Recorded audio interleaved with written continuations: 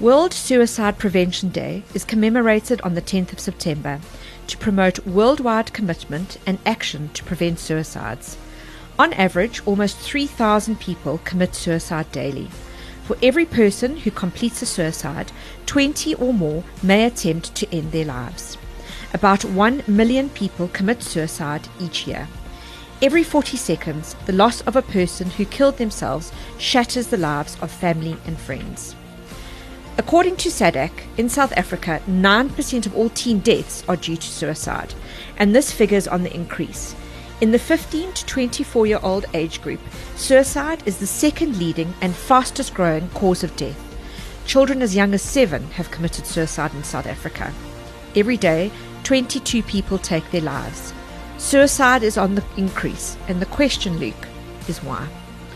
Look, it's an extremely complex conversation, Karen, because I think what happens is it evokes in us some extremely strong feelings. And I think particularly as parents, I mean, first of all, parents never want to be able to survive their children. No. I mean, there's no greater fear, I think, of any parent that they survive their children. And I think the second thing that creates the difficulty is the idea that the world that we have handed our children has become so untenable a place that they choose to not be in it, or that they see the world as a place where they can't inhabit in any coherent way, and the world is better off because they are not there. Now, within the context of the suicide discussion, I think the first thing we need to do is say very emphatically, as I said in a talk I did recently, is that when children talk of suicide, we have to take it seriously. Yeah.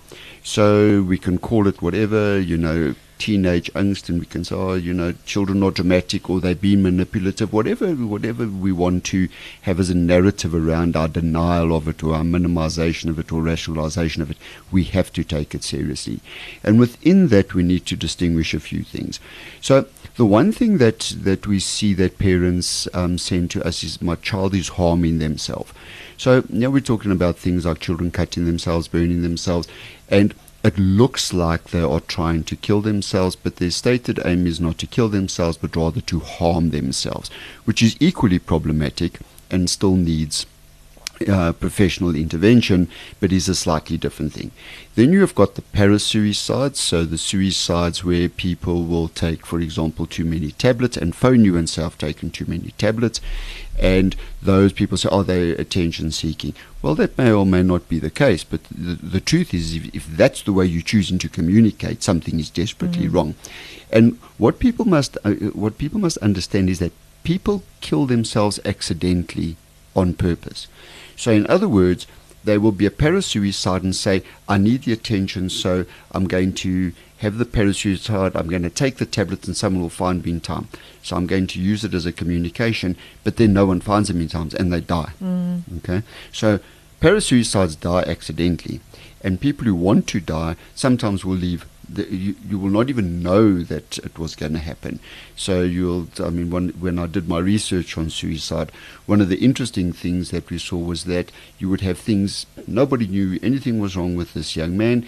You would find a note on the door saying, please do not come inside, call the emergency services because there's a medical issue inside.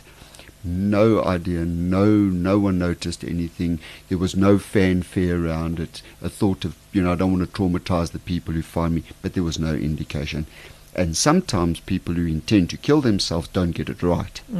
So there's an enormous amount of complexity around suicidal behavior that we need to pay attention to. But I think the ultimate thing is that it is a form of communication, and it's a form of communication that the world that they currently inhabit is untenable. So in other words, I don't know how to live in this world, or alternatively, that the world would be better off if I'm not here. And we need to address that, and it is a call for professional help, and it is not attention seeking, and it's not manipulative until we find out it is, and we find alternatives. It is a life-threatening issue.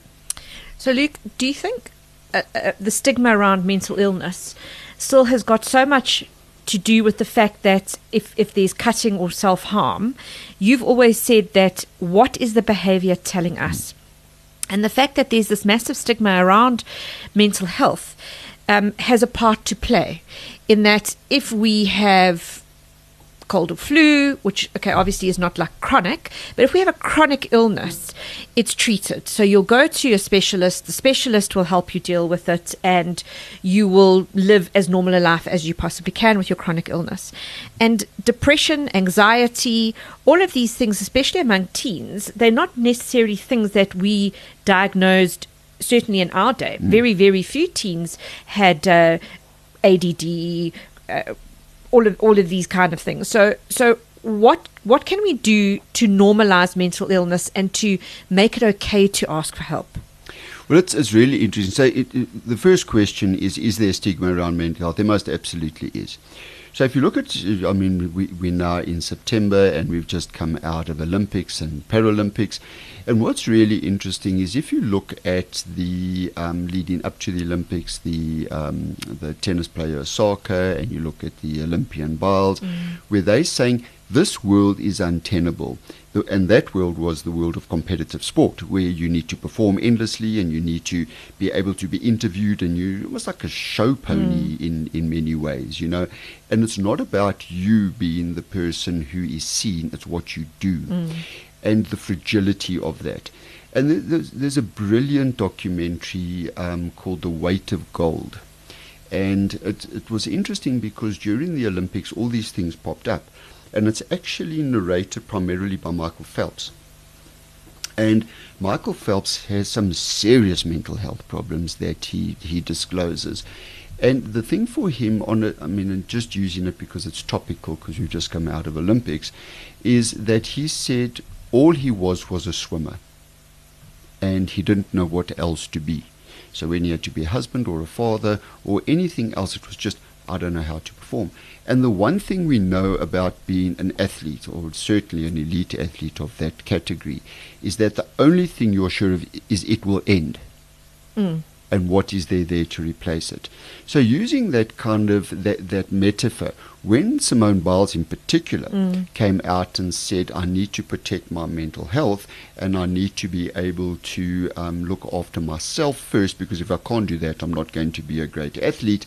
The backlash was extraordinary. It really was. And what it did was it polarized the world. I mean, you had people applauding her for her heroic, heroic championing of the fact that even these really elite athletes who are seen as the pinnacle of the world can come and show the vulnerability of being at the pinnacle of the world, and that being at the top of the pile is not everything in people's lives, etc.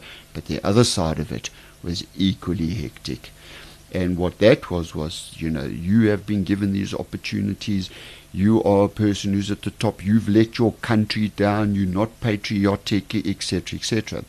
So there's a lot of talk about mental health and a lot of how we are so enlightened or woke about mental health, but we're actually not.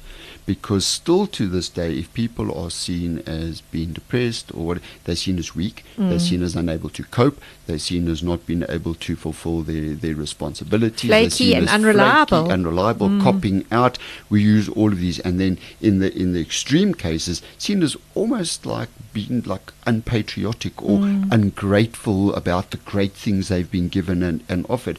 And I mean, that just exacerbates the issue.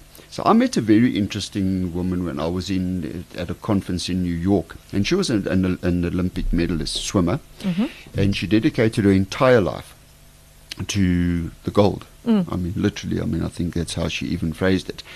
And the year she turned 18, she got the gold. And Olympic swimmer, I mean, great. She came home and fell into the deepest depression of her life because she said that what is there left?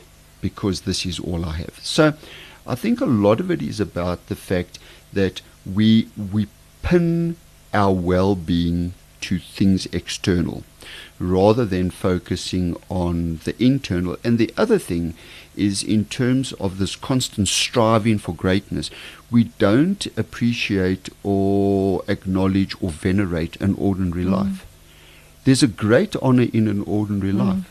and it's this whole idea of I have to be some influencer, I have to be special, I have to be this, and it's all quite external, and we're not building the internal, the social and emotional skills that young people need. And under COVID, that has not happened, because with COVID, the young people have not had the reflection of their peers, not had the reflection of the people in their worlds in school to feed the world back to them in a digestible way. They've been locked down, they've been on screens, they've got these online identities they're developing, and those online identities, some of the children I speak to in high school, they've got over 1,000 followers. Now, which is huge. It's huge. And they feel this responsibility to those followers that I've got to continue to please you. We talk about people pleasers. And it's I've got to give them information that they want rather than maybe information that I'm choosing to share. And it's even more than that. So, we call, based on the Netflix series, but we call the machine the Black Mirror. So the Black Mirror is exactly that, it's black. And if you've got 1,000 followers and you are developing your identity in the world, so you in adolescence and your stage of development is identity, your lifelong development is belonging, so you need to belong and you need to develop an identity in order to belong in various contexts. Now you put yourself online and you create an identity online and you want to belong somewhere, you're getting 1,000 people feeding back to you or not. Or not. Based on what or negatively. Or negatively. So you get in feedback, you get in negative, or you're getting ignored. Which is worse. Which is sometimes even worse. And then what happens is that identity doesn't take hold in anything that has a firm rooting. So when it shifts, as it does in adolescence, it doesn't, in my opinion, have a base on which to hold. So if something happens, adolescence is already a time of catastrophic thinking and massive emotions and hormones, and you remember having your first trying to find my place in the world. Well, you also remember your having your first boyfriend or girlfriend, and what happens is you're so in love, you're planning your entire life, and then when you break up, you are sure you are going to die. And then after that, you are in so much pain, you are scared you're not going to die because you're in so much pain. And that's the adolescent. It's a beautiful time, but it's hard. A very hard time. And parents very hard. Find it even harder because they need to navigate it for their children, and yet they can't be lawnmower parents where they take away all that pain, because we need to regulate and find balance. And the world is a painful place. Look, and I think what has also happened with parents is and I think there's a lot of complex reasons for it, so it's not a judgmental statement, but I think parents have copped out a bit. So we have two things happening. It seems the one is what we call the bulldozer, helicopter, lawnmower, whatever kind of parenting, because we're terrified of what's going to happen to our children, which is, reasonable. And then the other is that, but that's where children belong. That's where they get their sense of belonging online. That's their recreation. It's not so much that, because there's a lack of balance. And I think that lack of balance, because, for example, if you take being online and mental health, so you take a young person who's struggling with a mental health issue, they go online and they type in the word suicide or death or whatever, or teen suicide. They might get statistics, they might get a link to SADAG, they might get a support group for young teens who are struggling, or they might get a suicide pact group that they can belong to, where they're all... And that's terrifying. That's and they exist, yes. And it happens in a big way.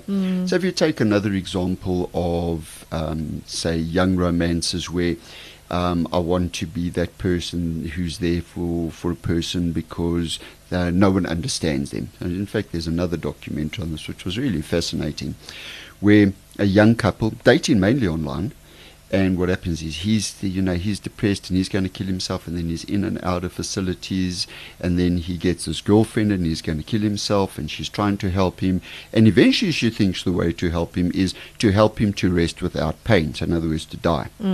So he then goes and he sits in wherever he's going to kill himself. I think it was in a car. And he says to her, I'm killing myself. And she's and eventually I think she says something to the effect of, yes, well, go get back in the car, because in her mind, she's saying he's in so much pain, she wants him to rest. And suicide for people often is the longing to rest without pain. And what happens is that he gets back in the car and he does die. They charge her with accessory to murder. because she encouraged him, because the causation was if he stayed out the car and he didn't get back in. Now, I mean, that's online in a relationship. You know, it's not even a suicide pact. Then you've got groups where they are they're almost instructing people on suicide. You know, the ways to kill yourself. And cults.